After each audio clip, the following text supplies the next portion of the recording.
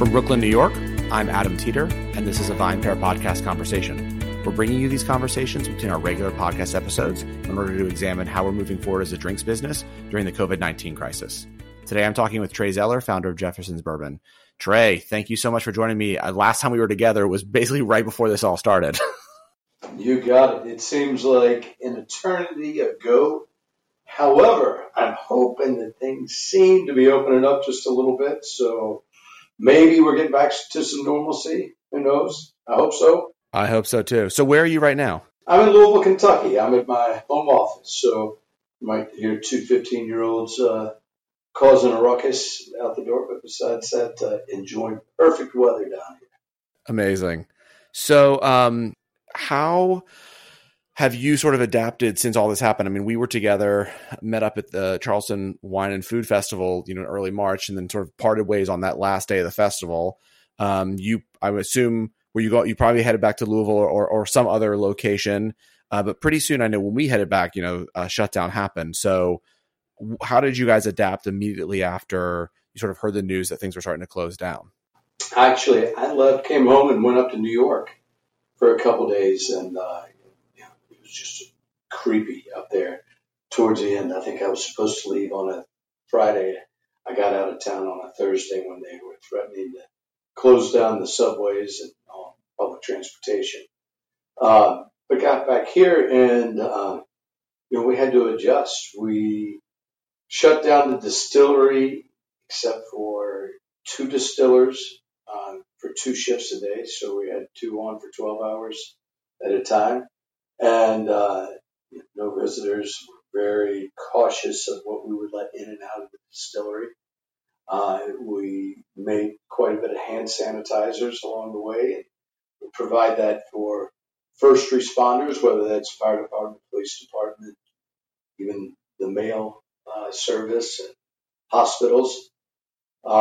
So we adjusted. We're now open 4 days a week, actually, Thursday, Friday, Saturday, and Sunday for tours, and having those very spaced out. But it's amazing. We've got most of our tour guys are retired, and I was certainly worried about them and being more of an advanced stage. But they're the ones that were begging us, please let us go back to work. We need to get back out and have some interaction with people. So we did that, and then I have done countless virtual tastings and virtual interviews and seminars, and I've had some fun with that. So you adapt, and it's interesting, but you've always got to keep evolving and adapting. So every day is an adventure. That is definitely extremely true. That every day is an adventure. So in terms of the sort of strategy for Jefferson's, so first of all, I guess before we even talk about the strategy, for those that are unfamiliar with the bourbon, can you just give us a little bit of a backstory about Jefferson's Bourbon, how you started the brand, and sort of you have so many different offerings. You have the Incredible Ocean series, you have bourbons you finish in wine casks, a bunch of stuff. So if you could tell us a little bit about Jefferson's first, then we'll get into from that. Me ask you more business questions about the strategy after COVID. Right, which was a little bit different. But I think it kind of parallel paths, and I got into the business when it was in the 30-year decline. You couldn't get bourbon away when I started, which was in 1997. My dad and I started this up, and it was really growing up in Kentucky, bourbons everywhere. I thought everybody drank it. It wasn't until I moved to a half dozen different places around the country that I found that there wasn't very much of a selection, and people didn't really didn't drink a whole lot of it. My dad, about that time, bought a barrel of Bushmills Irish whiskey in 1993 that would have turned 25 years old on the millennial. And he bought that barrel for the equivalent of $13.50 a bottle in 93. And by the time they bottled it up, it was worth $250 a bottle. So as I saw that, I said, these warehouses in Kentucky were busting at the seams, and I would come home for Thanksgiving or Christmas and started talking to my friends in the distilling business. There were only 8 distilleries left at that point. And and asked if they would be willing to sell some of their bulk bourbon. Of course, they were more than happy to. There was no one dumb enough to go out there and buy these stocks of bourbon because there really wasn't a high-end market for it whatsoever. But when I bought it, the idea was to sell enough to fund a distillery. However, every one of the distillers I talked to told me the same thing. 65 to 80% of what bourbon is, or the heart and soul of bourbon, comes from the maturation process. And so I decided to dedicate what we want to do to manipulation the maturation process. So as you alluded to, we now have 19 different expressions of Jefferson's. I did not realize you had 19. Wow. Soon to be 20. And of those, 17 of the 19, we do something different than what most distillers or distilleries do, which is distill it, age it, cut it to proof, and bottle it somewhere in the maturation process. So what we're really doing is putting more time, money, and effort into it after it's been distilled, and whether that's blending, finishing, changing the agitation environment, or any number of things that will. What we try to do is push the boundaries of what bourbon is without pasteurizing. So we're not trying to accelerate it. That's why we're always using great mature bourbon. Youngest bourbon that we really mess with is 6 years old. So then when you decided to do this, was it mostly that you were just going to originally, take the liquid and finish it in your own rick houses or things like that? Or had you already had the idea that you were going to start playing with using different, barrels, or, putting it on a boat and shipping it around the world? Like what was the original thought process for you when people had told you, well, look, here's the thing, a large percentage, what you said, 65%, at least 75% of bourbon is aging. What was the thought process in your head of what you were going to do with it? Well, first it was just going to expose it to the world because aged bourbons weren't available. The Van Winkles were selling a very small amount. The Willets were selling a very small amount, mainly over to Japan. That's about it. So I first just wanted to expose it to different people. So I started buying small esoteric lots of bourbon and bottling it up. We came out with a 15-year-old Jefferson's Reserve, a 10-year-old Sam Houston, which was very different style, 12-year-old Old Iron Skillet. And then I started taking these different lots of bourbons, and first what I started to do was blending together.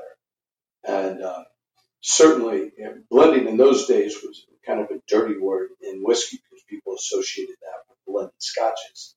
But you could add GNS or caramel coloring, what have you.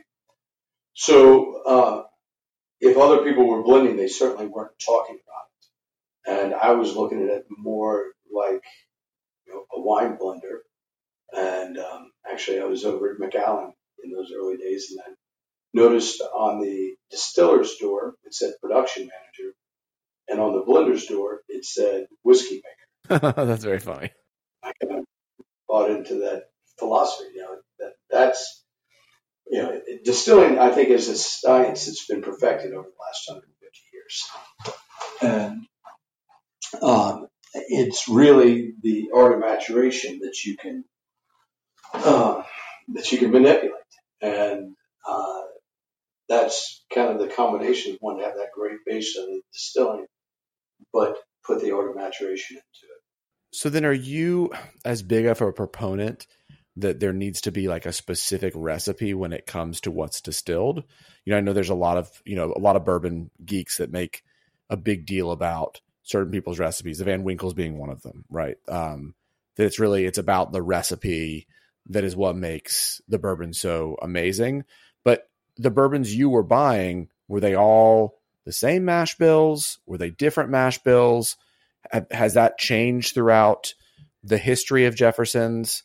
And where do you stand in sort of that opinion that some people have about bourbon?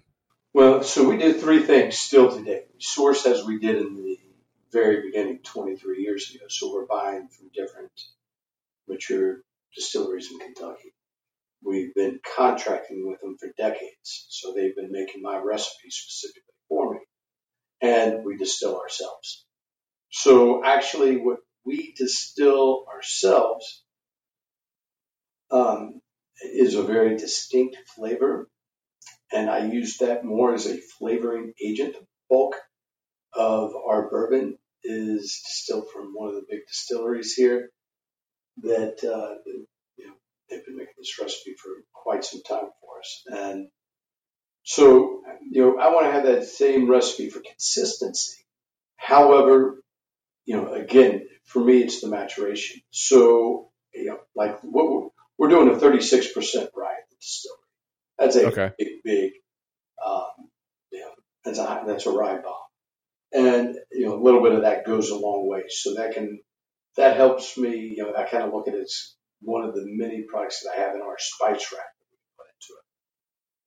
But I'm looking for more of a benign recipe that will let the maturation really come out.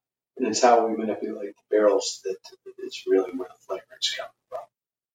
That being said, my dad is a bourbon historian. He identified over 2,500 distilleries, legal distilleries, just in Kentucky prior to Prohibition. And again, there were 8 that were making a number of different products, but mainly the same recipe. So when you look at it, 85% of all those bourbons are utilizing rye as their small grain, the other 15% wheat. And they're really, the vast majority is within 7% one way or the other. So it's pretty narrowed down. So people think they got, that's kind of a perfected recipe. Now there's over 2,800 distilleries, I believe.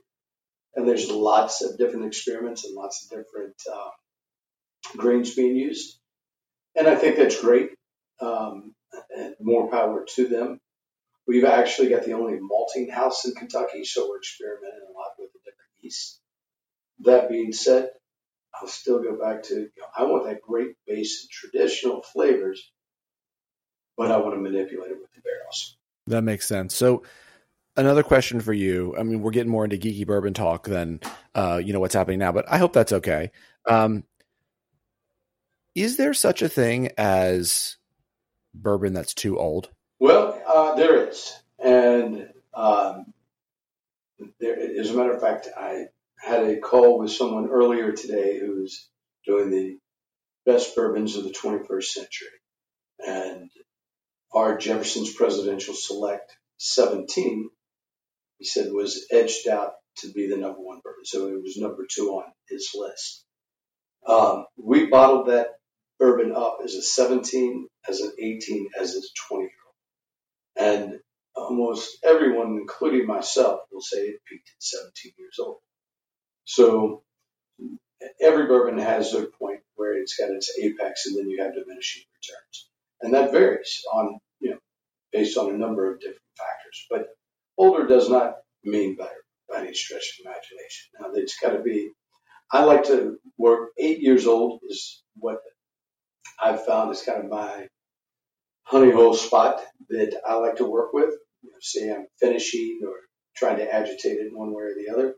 That 8-year-old has, plenty of complexity, and it's nice and mature and it's viscous, yet it doesn't take too much out of that original barrel or whatever I'm doing with it, that the secondary thing that I'm going to do with it doesn't have its impact, or it loses some of its impact. So to me, that's where I think the bourbon is optimum to do what I want to do with it.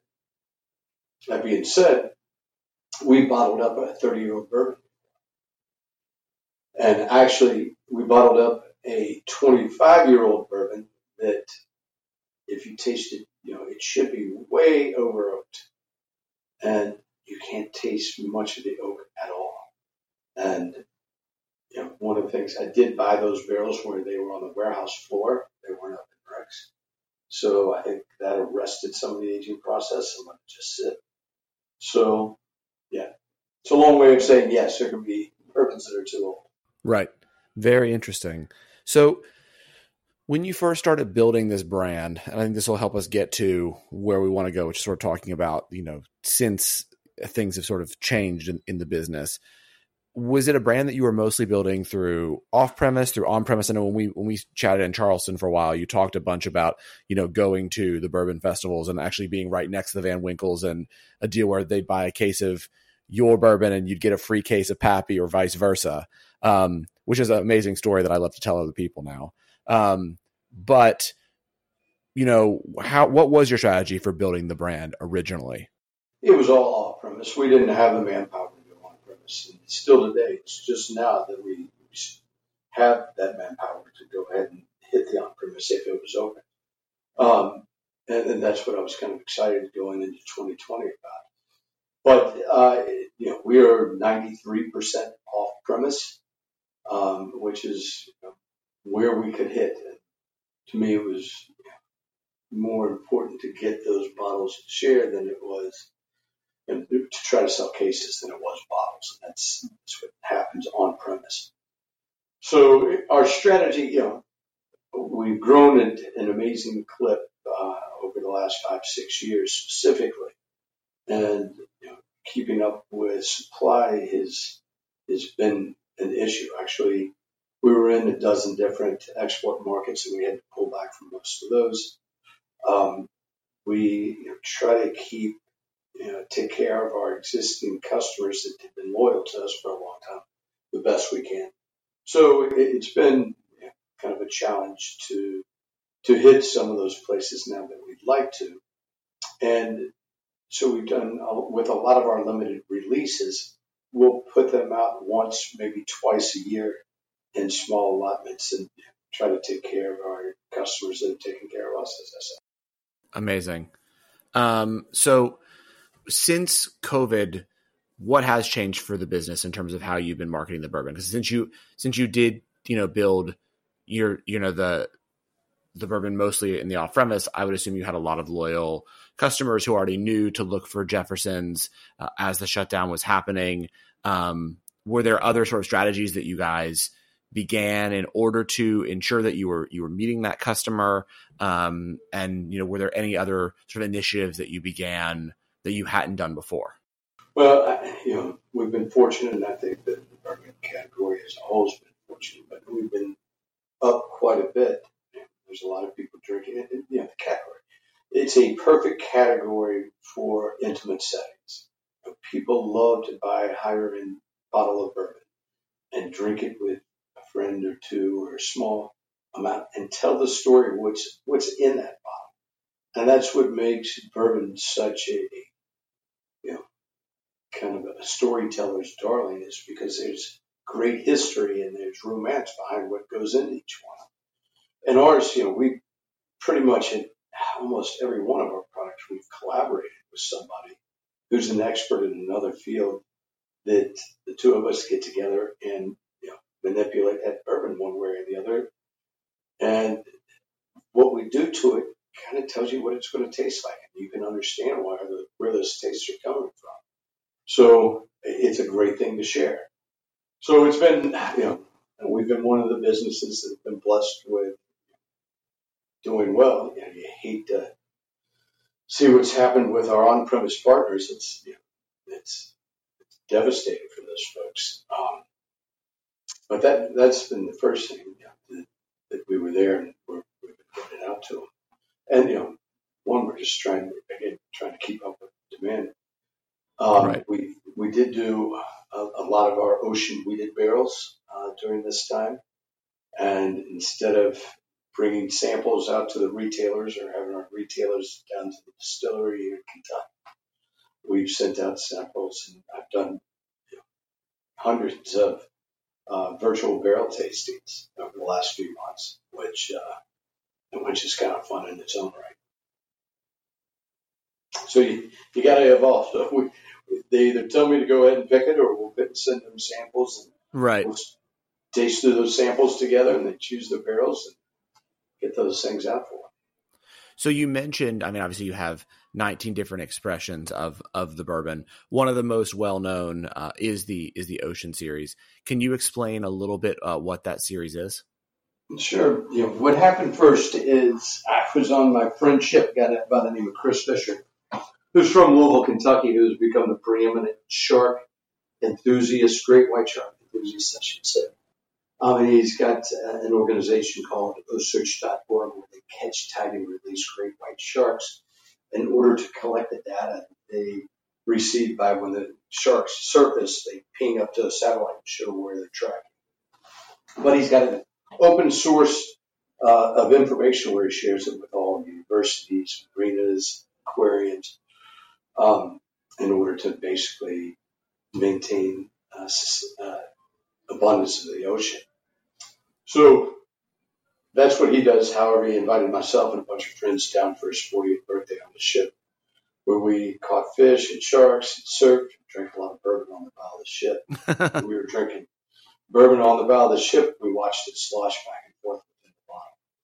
And I thought if this would happen in a bottle, it would certainly happen in a barrel, and that would change the maturation in one way, shape, or form. So I suggested, why don't we put some barrels on your ship? He suggested, probably not a great idea with the crew catching great white sharks. The more he drank that night, the more he came up with a great idea. Let's put some barrels on the ship. And so we did. We put some Newfield barrels, actually 5 of them.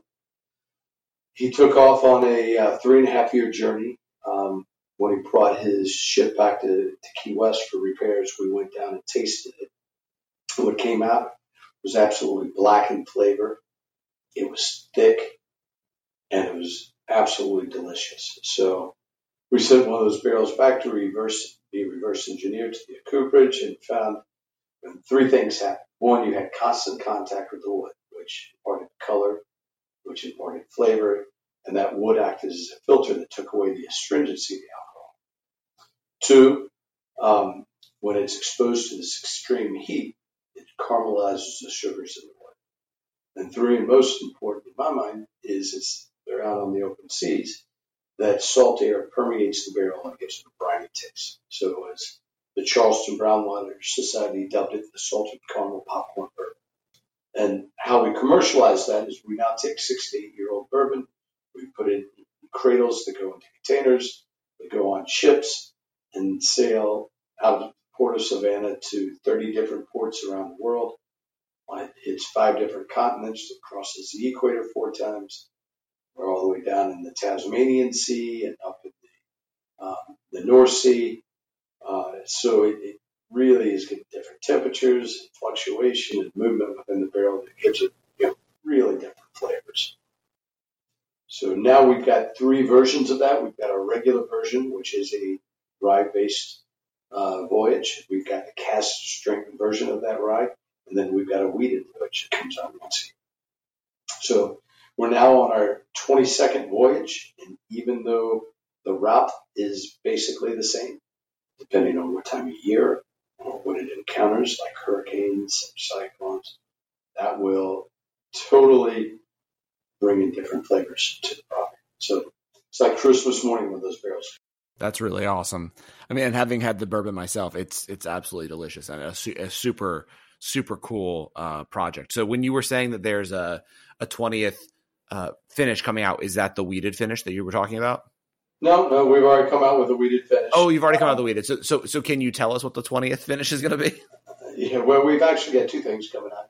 One, I'm doing a special bottling from our Jefferson's Reserve for single barrels, which is going to be at 100 proof versus the 90.2 that we typically do it. That's the first one that we've done with a different proof. So I won't really call it a new expression, but that's kind of something very unique that we're doing for this one-time single barrel series. And then we're doing a cognac finished rye.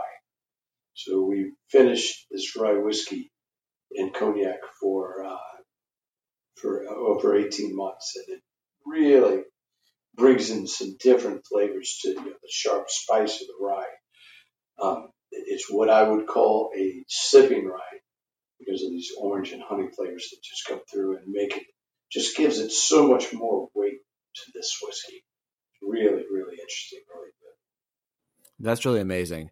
Well, Trey, thank you so much for taking the time to chat with me today. This has been fascinating to learn more about Jefferson's and hear, what you guys have been up to, this year, especially since we got together in Charleston. So I really, really appreciate you taking the time. You got it, Adam. Hopefully we can see each other in person soon. nothing else, hopefully, certainly by next year at the Charleston Food and Wine and Food, we can do it again there. I agree. Well, take care, and in the meantime, until we see each other again, please be well. You bet. You do the same, man. Thanks a lot. Thanks so much for listening to the VinePair Podcast. If you enjoy listening to us every week, please leave us a review or rating on iTunes, Stitcher, Spotify, or wherever it is that you get your podcasts. It really helps everyone else discover the show. Now, for the credits. VinePair is produced and hosted by Zach Jabal, Erica Ducey, and me, Adam Teeter. Our engineer is Nick Patry and Keith Beavers. I'd also like to give a special shout out to my VinePair co-founder, Josh Mallon, and the rest of the VinePair team for their support. Thanks so much for listening, and we'll see you again right here next week.